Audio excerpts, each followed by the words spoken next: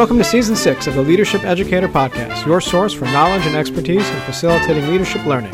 Passionate about leadership education? Want to expand your resource toolbox with practical strategies for teaching, learning, and program design? This is the podcast for you. If you haven't done so already, please hit subscribe so you'll never miss an episode.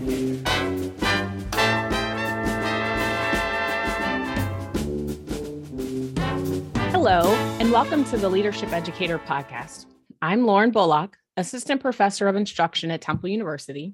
And I'm Dan Jenkins, Chair and Associate Professor of Leadership and Organizational Studies at the University of Southern Maine. And welcome to the end of Season 6. That was fast. That was fast. Incredibly fast. Yeah, wow. And what a crazy semester. But we'll get to that. So this season we focused on educators and faculty developers who they might have write or speak about teaching practices in higher education. Our guests, they author popular texts. They currently host popular podcasts where they discuss current trends and best practices in higher education. All were from different places in the university. Some were very recently at universities and moved on to consulting businesses of some type or shape. But they've been in disciplines such as geography and education, psychology, organizational behavior, business, but they all share teaching practices and strategies that could be applied more broadly. This was a great season for us. We generally, have great guests, but it was nice to step a little bit outside of leadership, education, and into higher ed, and even to a certain extent, entrepreneurship. Because like you said, some of our guests, their businesses center on coaching and teaching strategies for being good teachers.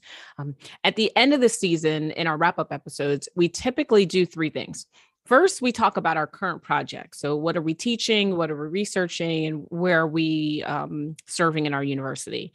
Then we talk a little bit about what we learned from our season or our memorable moments. So things that people shared that's really stuck with us. And then last, we discuss our plans for the next few months. So since it's a spring semester, we'll be talking a little bit about our episodes in the fall as well as our episodes in the spring, and then kind of what we have planned for the fall. So Dan, you want to get us started? What are you working on right now? What am I working on? It's always funny because I get these comments from my colleagues like, where do you find the time? And I feel like I've been taking on less and less. And I don't know if that's true or not, but I'm excited about getting back into conferences in person. I really just cannot wait to share some craft beers and reminisce, give some hugs, some high fives, and just be back into those social spaces in person. It's as much as the Zoom happy hours have been fun and the virtual beers as well. There's just something about being back in person. So I'm going to be attending for the first time ever. This is because my Scott Allen, who we've had on the podcast and has his Phronesis podcast, and then one of my colleagues at USM, Liz Tereski, had kept saying to me, you got to go to this Management Organizational Behavior Teaching Society conference. You would love it. So experiential, so pedagogically focused, practitioners conference. So I'm registered and I got a couple of things accepted. Scott and I are going to do a couple sessions, and then Dami Alegbile, who's one of our assistant professors here at USM, we're going to do a session on teaching followership that I'm really excited about. And then a few short weeks later, headed to Association of Leadership Educators conference, which is one of our key sponsors for this podcast. And we'll be recycling that followership education conference, Dami and I. So we'll give it the old college try in California, and then get to Kansas City for ALE. And hopefully we don't have to fix anything, and it's well received in both places. Also have a session with some folks in Canada and in the US. We're going to be sharing some of the ways that we transformed the collegiate leadership competition from online to face-to-face, to online to face-to-face, and how the preparing our teams for that ensued. And then I've got really excited about a session with Nyasha Garaman-Tunhu Cooper out of Texas, where we had a session that didn't get in last year that we got accepted this year on different levels and using voice as a strategy in leadership education. So excited about that. And we specifically using some technology enhanced strategies for really kind of moving from, less vulnerable uses of sharing and what we call quote unquote voice. And you have to come to the session to see what we're talking about and what that means when you get more vulnerable with using your voice and what have you. So those are the conferences. Other than LEA 2022's Leadership Education Academy, we've had Corey Seemiller on the podcast before to talk about how her and I co-founded that and have been able to, have been just so lucky and fortunate to work with so many great co-facilitators over the years, and handed that off to Ryan Satterthwaite and Carrie Priest, who are co-chairing this year. We're actually going to have them on the podcast soon to talk about what this year will look like. It's in Silver Spring, Maryland, just outside of DC, very easy to get to. So August 8th through the 11th. And yeah, registration is live. If you go to ilaglobalnetwork.org/leadership-education-academy, you can register there. It's limited to 80 spots. So register early and tell your friends, because it is definitely the premier program for preparing leadership educators. And I know, Lauren, you've given us lots of love on your experience from the virtual version we did last year, but we're very excited to be back in person. What else? With ILA, we're all still waiting for our proposal statuses for the global conference. I hope that those are sent out soon. Usually I think it's early June is what they agreed to. Let's see, outside of that stuff, teaching and advanced qualitative methods this summer for our doctoral students, along with some other classes that I've taught before. Working on a book chapter with Paige Haber-Curran, who's over at Texas State. I don't know why we got to have her on. She's brilliant and so much fun to work with. She was one of our original LEA facilitators, but we're working on a chapter on the impact the impact of leadership programs. It's a research agenda book that Susan Comavez and Julie Owen are co-editing, and that has been a really fun, but also extremely challenging project. Not because of Paige, because of the content. She's been a joy to work with. And let's see, working on we're just going to start interviewing, because we got our IRB approval last week. Lori Throop and I, she's at Christopher Newport University. We're going to be interviewing some students about their experiences in CLC, because we both used followership textbooks at our classes, and we wanted to see what's the impact of followership education on team performance. And I think that's going to be, we don't know what we're going to find, so we're really interested. We just thought there's something there. And so we want to figure that out and see if we can get some data from interviewing some of the students that completed those courses at our universities. And last but not least, I guess, as far as what am I working on, I will be done being my department chair at the end of the summer. I cannot wait. Congratulations. Congratulations. Thank you for your service. That's not even the bigger news. I know what episode was that when who was it that said that? Thank you for your service. Tell all your department chairs. I know exactly who it is. COVID brain. Vincent Ugutu. Yes, I was just about to say COVID brain is a real thing, where they said that because you've been inside so long and your socialization has changed, you now forget the most simplest of things. But yeah, Vincent shared a lot of great reads in that episode. I remember sitting back and I can understand why you're one of the emerging why you are a strong leader on the entire continent of Africa. That's right. I get it totally after that conversation. But anyway, congratulations on that. And then the second part to that was yes, I know, Lord. And the big news is, so I'll start the fall as full professor. So I got my thank you. I got my promotion approved. So that is exciting news. To transition out of chair and into full professor will be very exciting, and how wonderful. I'm so excited for you. Thank you. And what have you been up to? Oh, Lord. Right. So I agree in the reduced commitment space. I feel like I did a lot this semester. So I teach a 4-4. So I'm an NTT. So I teach I teach 4 classes.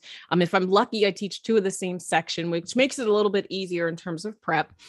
In general, my courses have been smaller than they've ever been, which I appreciated because it allowed me to get to know my students just that much more. I do a lot of service because of that NTT role. So I chaired an NTT assistant professor search. So for the first time, I was on the organizing side, working with stakeholders like the dean's office and faculty affairs and submitting paperwork and just coordinating. So we're bringing on a new NTT in the summer, but I led that search committee, which was a good experience. I had the best committee ever. They were easy to work with. Everybody jumped in and made it such a pleasurable experience. It was actually so good. We ended up about halfway through having a person resign for next year. So we ended up hiring a couple of folks out of the pool because we had two really qualified candidates who could fit our department equally. So my chair said, because you're so good at getting two people hired on one line, we're going to keep you on this role. I said, thank you, but no, thank you.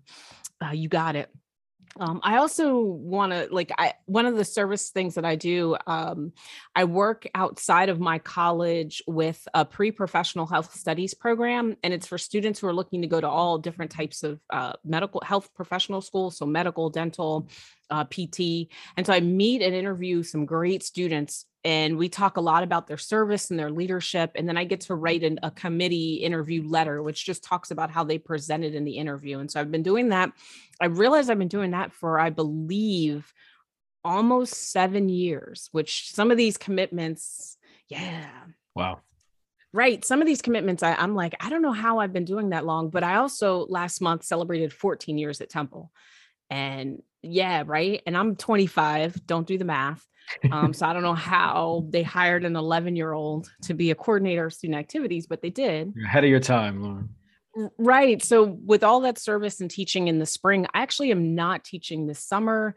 I am 100%. I've been focused on two things: writing my dissertation. I've been stuck on chapter 1 for chapter 2 for way too long, but even since school has ended last week, I've gotten more done. I feel like in the last week, my chair who's retiring will be happy. And then the second thing I'm doing is I've been coaching sports coaches and professionals in my spare time. And so this summer I've dedicated probably 2 months of just working with folks, and it's a blessing and a great experience. I get to talk to them about who they are and how they communicate that to other people, which is how I subscribe and define myself in my professional purpose. So I'll be doing those two things, which will be plenty.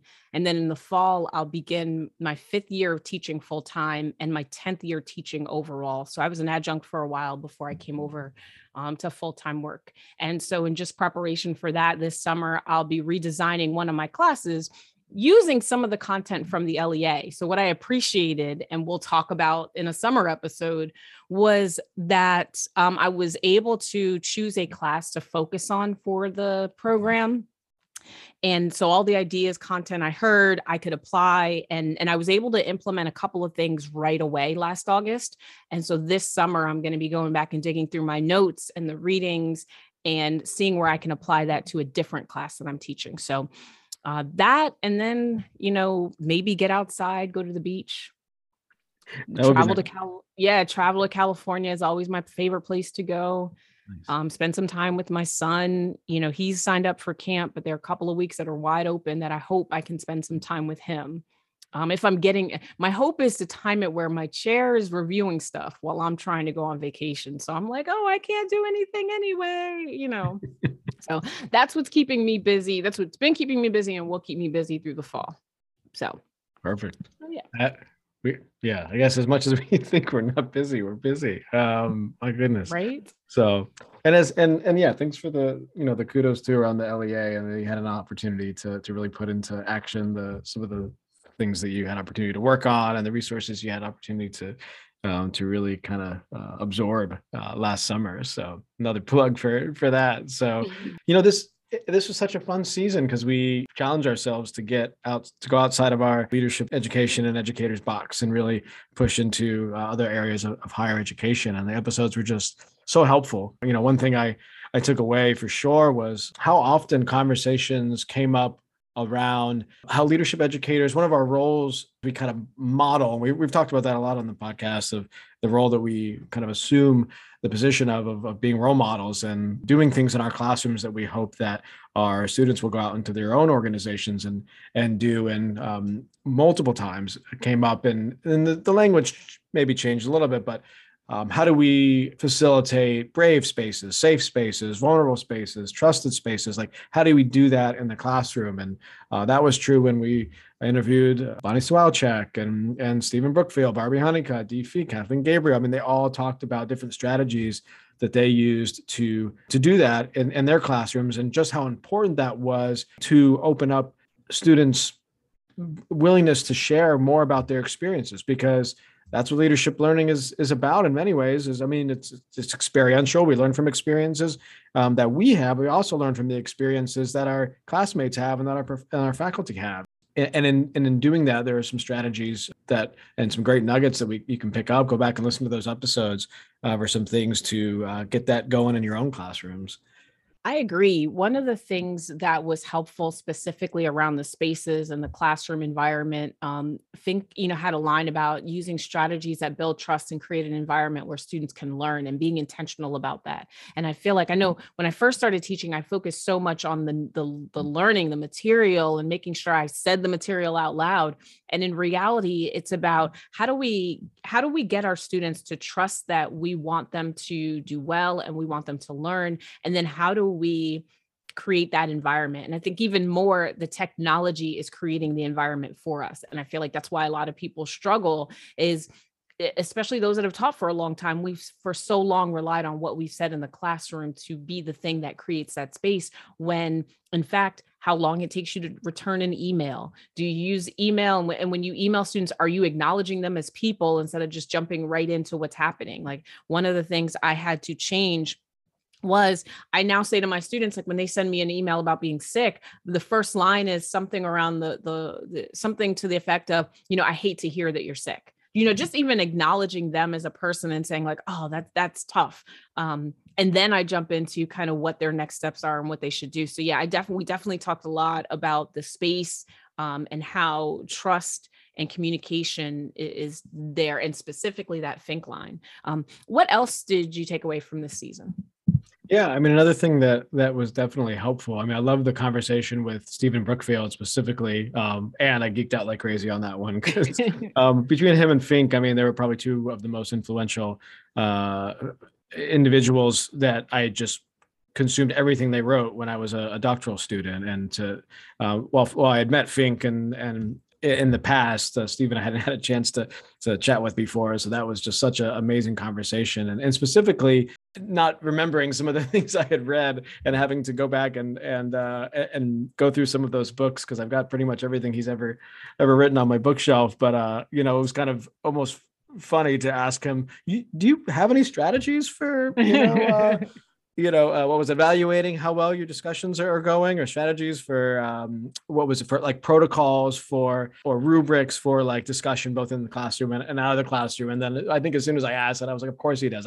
He wrote it in his book that I've read, and so he shared some great resources around ways that you can get better at doing that work, and tricks and strategies, so that students have some things that they can be looking for when they're contributing to the conversation, not just speaking and just talking to be heard. Strategies for sharing an additional resource, or yes and, or just some of the other things that I just thought were really, really helpful. Y'all have got to go back and listen to that episode. And it was really interesting the way that Brookfield shared around dialogue and discussion are fantastic, because it gets students together to tackle issues and share experiences. And as a faculty member, we can curate those spaces for dialogue and learning so that students can exchange experiences. I love those two words together, exchange experiences, and that students come in with different levels of experience. And another thing that he said that I love, he said, real breakthroughs happen in group settings where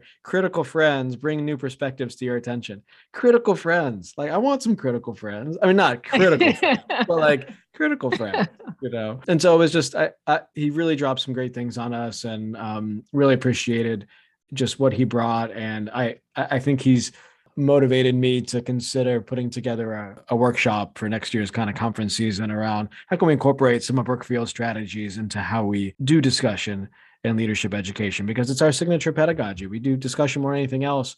And other than the chapter that Kathy and I have in our book, Transforming Learning, there's not much else out there around facilitating good discussion on leadership education. Sorry, role of leadership educators, transforming learning. Kathy's gonna kill me. Ooh, she's gonna listen to this and she's gonna call you up and have critical. She's gonna be that critical friend. You be that critical friend.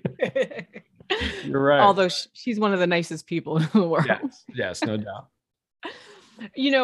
Brookfield was incredible. I enjoyed having him. And it's so interesting because one of the things we criticize or regularly talk about is that use of discussion. And it's not just talking, like it's very intentional. And interestingly enough, where I got criticized on my student feedback forums was some of the questions I asked weren't critical enough. So like one of my teachers, so every year, like a cornball, I do teaching goals. It helps me stay like engaged. It helps me make sure I'm paying attention to what's happened both in teaching and in leadership. But one of my teaching goals is to go back through his work and see, can I craft stronger questions? And in one of my classes, my goal is to show up every day with questions that we have to answer and making it so that they pull from the resources in class and out of class to answer those questions. I'm, a recovering PowerPoint lecture holic. I haven't been, it's like, I haven't been that in a few years, but I know there's still work that I can do. But my goal is kind of to put 4 or 5 questions on a slide that I feel they should be able to answer related to our learning outcomes and see what they come up with. I feel like to me, it's going to show me being vulnerable and me being trusting. But I also, I have some great students and they answer the questions that I ask anyway. And so can we turn it into a space where they bring that knowledge, but if they don't know off the top of their head, go look it up, take a minute and look it up in the resources. I was one of those instructors that, read before you come to class and then talk about your notes, but how can we make sure you're jumping into the material in the class, outside of the class, and at the end you don't feel like we were just talking. You can say, these are maybe it's like going back to the questions, saying these are the 4 or 5 questions I want to dig into deep, and that's our semester wrap up. So he made me really just think about putting more of the onus on students to answer those questions more than I have before. So yeah, I agree. And also, Kathleen Gabriel was somebody that, made me think about redesigning courses or redesigning my course. I love that she shared, mix your students up every time they come in. And in my groups class, they feel like after a certain point, they're always working in those groups. But when I taught classes that weren't related to their group experience, I switched them up almost to the point where they would look at me at the beginning of class and be like, well, what were we actually going to do? And she said this, and it stuck with me simply because one of the things I appreciated about college was I have friends that I've had for years, and we weren't always in class together, but those are the people that I'm still in touch with to this day, and we're networking and working together. And so even if 2 or 3 of them stay together or stay in touch, I feel like that relationship will be just as beneficial as their degree and as the things that they learn. Like those relationships will be valuable. So mixing them up and making sure that students call each other by names and things like that, are super helpful. And that was something I took away from Kathleen Gabriel. Anything else, Dan? Something else that's helpful? Yeah, I mean, it's interesting that you focus on that, because that was definitely a theme that we've not only seen in the guests this season, but how intense. I mean, the gentleman we had in to talk about what went on in the statistics course at Harvard, and some of these other strategies of just how important it still is to go back to those fundamentals as faculty of get to know your students and let them have an opportunity to get to know each other. One of the things that really spoke to me when we had Barbie Honeycutt on was this idea of involving learners in the process of learning. And she talked a lot about how she flips her classroom by involving learners in that process, and whether it's by asking them what they want to learn and how, or by spending intentional time, again, letting them get to know each other a little bit better. And one of the things that I remember we chatted about with her and also with Dee Fink was that, and something I think I shared, I only got more comfortable doing this after tenure, was that I would kind of externally process and share with students in my class about, hey, we're doing this activity because it meets this particular learning goal or these 2 learning goals that we want to get to, or we're going to take the discussion this way because I want to make sure we talk about, this content or this learning goal, and how much students were actually responsive to that, as opposed to looking at me like deer in headlights and being like, why are they telling us just teach us, professor? But no, they really appreciate, particularly the adult learners, really appreciated making those connections, and how much, I think it was Dee who also talked about, or maybe it was Barbie, they're all kind of, and maybe Kath, I don't know, they're all kind of bleeding together, but the concept about, the more we know about education and the process of education, the better that we're going to get as human beings at, you got to give a presentation to clients and you're meeting at your business. Like, you need to know how people learn, like going through like you mentioned, PowerPoint, like going through 10 slides, like boring, like it doesn't need to be a TED talk, but like meet people in between there and understand how people learn. You're going to be much more successful at life by having some of those things about how individuals respond to information and how to engage them and to share in the experience, not just being a passive recipient of knowledge. And I guess with that, just how much all of our guests this semester committed to getting to know their students, to building trust, and again, to kind of where I started, creating space, safe space, brave space, trusted space for students to get to know one another better. And Fink dropped a great, I keep saying the word nugget, but he dropped a great nugget on us. He said, if you want significant learning to happen, there has to be trust between students and the teachers in that space. And couldn't agree more. I mean, if we're not doing that minimally, how do we expect our students to feel safe sharing their experiences, which again is so important to the leadership learning process? Agreed. And one simple way to create that trust: ask students how they're doing. Yes, Like yes, yeah. Every class, and they write about it. And because I tell my students, or I ask them at the end, complete the eval. Some do, some don't. But I say, if nothing else, answer some of these questions. Like, do you feel like do you feel like it was an inclusive space? Our SFFs have a specific question around, did the instructor create an inclusive environment? And overwhelmingly, that's the feedback that I get. But a lot of it is because I share some things that I feel comfortable sharing. Like if I'm dodging my chair, I will tell them I'm dodging my chair. If I was up late last night writing, I tell them that. And those are really easy ways to share.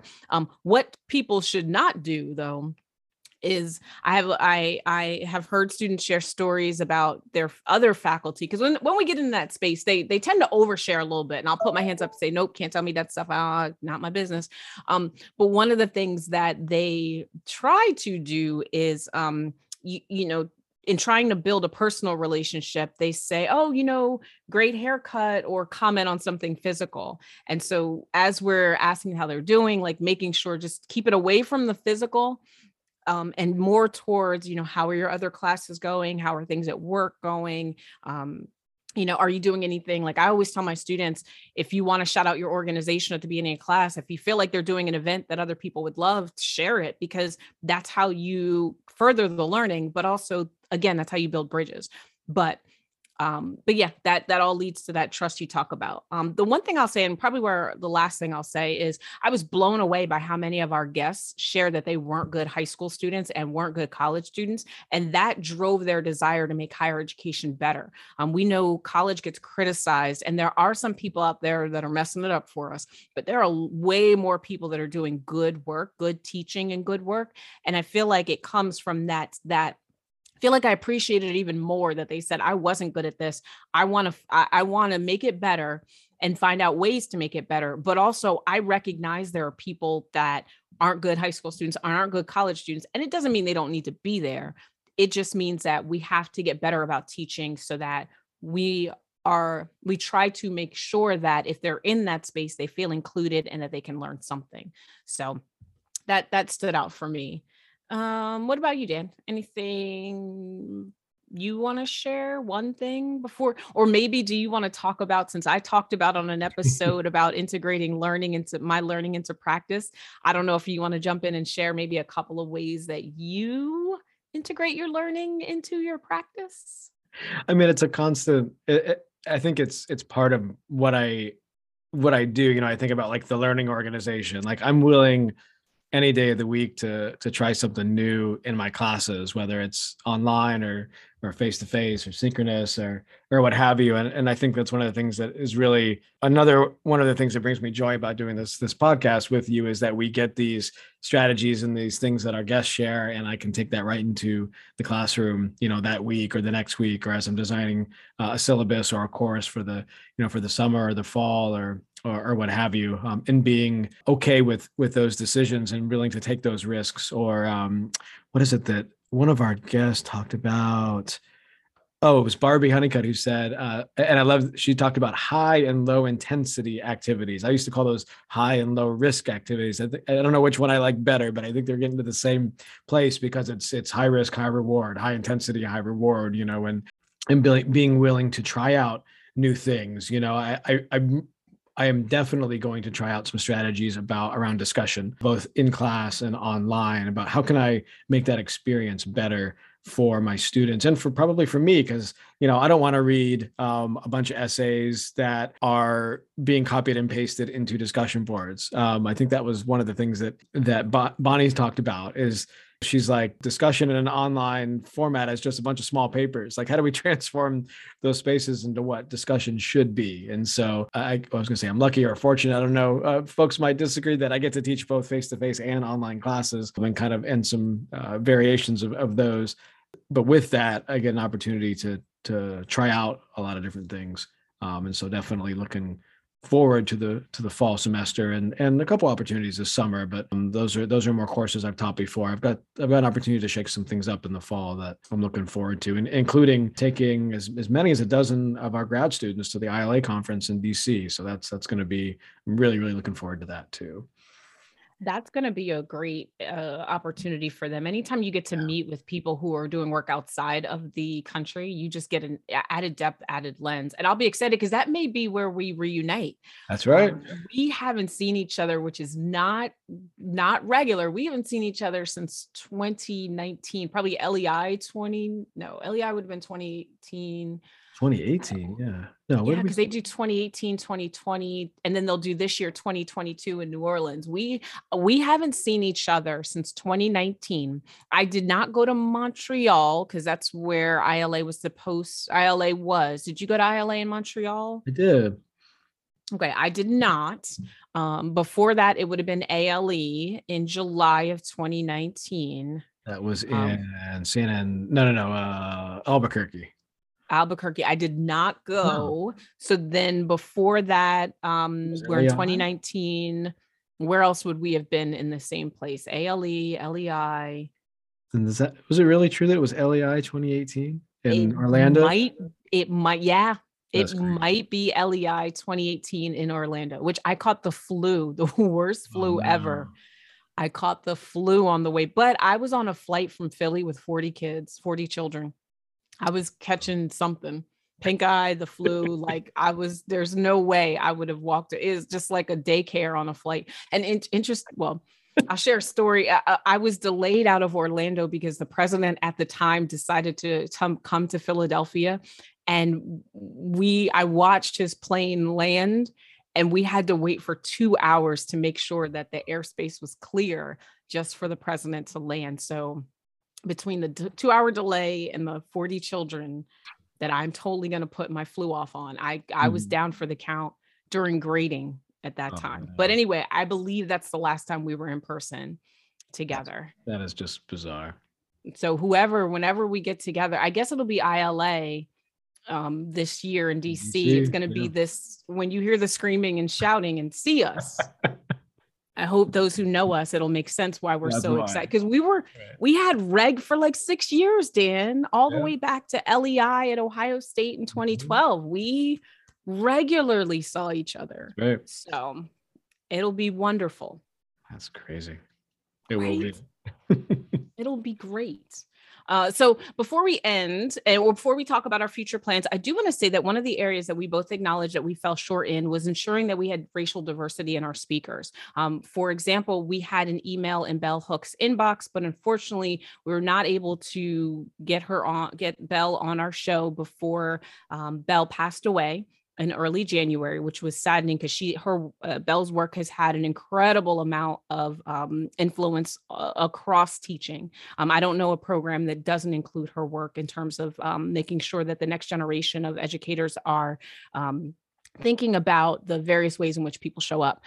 We did identify other guests, but again, we just weren't able to secure them. We will continue to look for people of color in the teaching and learning space, especially around some of the foundational, instrumental frameworks and theories that are impacting our work. We recognize that there are folks out there and we want to get them on our podcast. And so specifically, we will be looking for that. And so if you see an episode that doesn't fit with our future theme, but is around teaching and learning, you'll know that because it's because of our commitment to making sure that we have guests of color and are displaying our commitment to being inclusive in this space.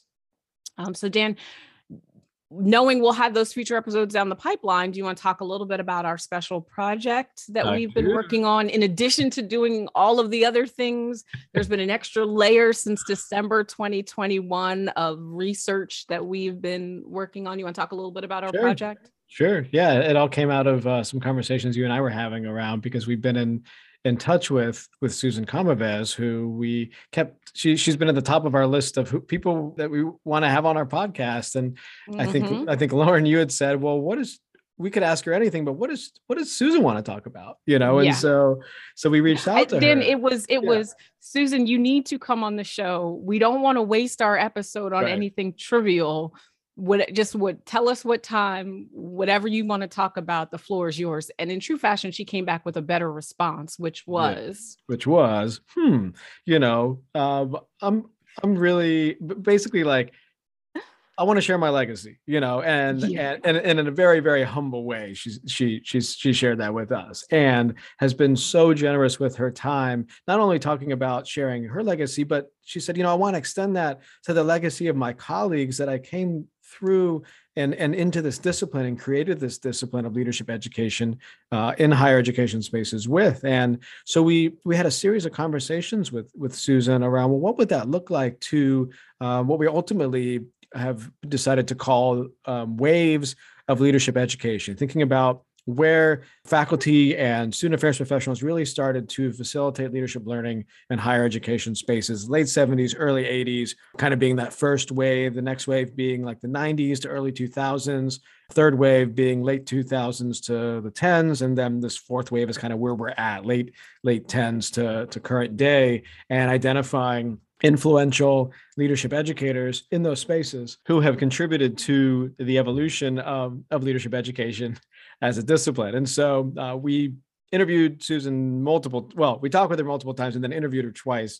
We did the same with Denny Roberts, both fantastic conversations. They both had very much some hand in hands in the evolution of the discipline, but also referred us to other amazing individuals. We've got a list of probably 25 or so individuals that we want to speak with over the next, to be realistic, probably the next year to 18 months as we curate this project that will probably end up being a series of podcasts, but also could be some journal articles, some conference presentations, some maybe it's a book project. We're not really sure where it will go, other than a combination of some of those things. But in addition to Susan and Denny, we've talked with and are so grateful for the time that they shared with us.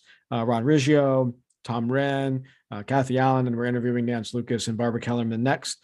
And again, we've got many other folks on our list as we move through the waves of leadership education. Yeah, it's been an enjoyable project to work on, and has even helped us in terms of our own understanding. Like we're regularly talking about the themes that we're seeing, or just the humility and just willingness to talk. Like everybody's been so gracious of us for doing this work, but we're like, no. We appreciate your contributions. And there have just been some enlightening stories, a lot of origin stories, relationships, the importance of conferences. A lot of good themes have come out. And hopefully they will help us with ideas for season 6. So season 6 will start in September of 2022. We'll spend the summer planning those, confirming our theme, and hopefully we'll get started recording. In the interim, you'll also see in our summer schedule, we'll drop some episodes about different things that, again, maybe we don't want to wait till we have a theme for, but we want to get out there. If folks have ideas, we're open to hearing them. And so kind of that's where we'll leave it, right, Dan? Anything else we need to share? That's a wrap. Yeah. Make sure you go to the conferences this summer. Sign up for LEA. Trust me, sign up for LEA. I'm not getting paid for this, but I said to Dan regularly, and will continue to say, the things I felt like I was missing from other experience, LEA did that and they do it very well. So we'll talk about in the future, but registration is open. So unsolicited plug, register for LEA. All right. And thank you so much, y'all. That wraps up season 6. We did it. We made it.